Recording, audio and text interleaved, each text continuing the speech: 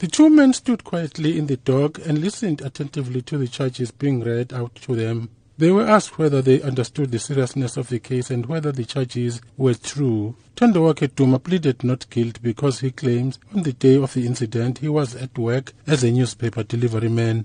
The second accused, traditional healer Elias Mchunu, pleaded guilty to the charges except kidnapping. The state alleges the victims, Nawaaz Khan and Albertina Kambushe, were both murdered between the 11th and 25th of October 2015 at Umzinto on the KwaZulu-Natal South Coast. The two allegedly conspired to kill people to obtain body parts for Muti.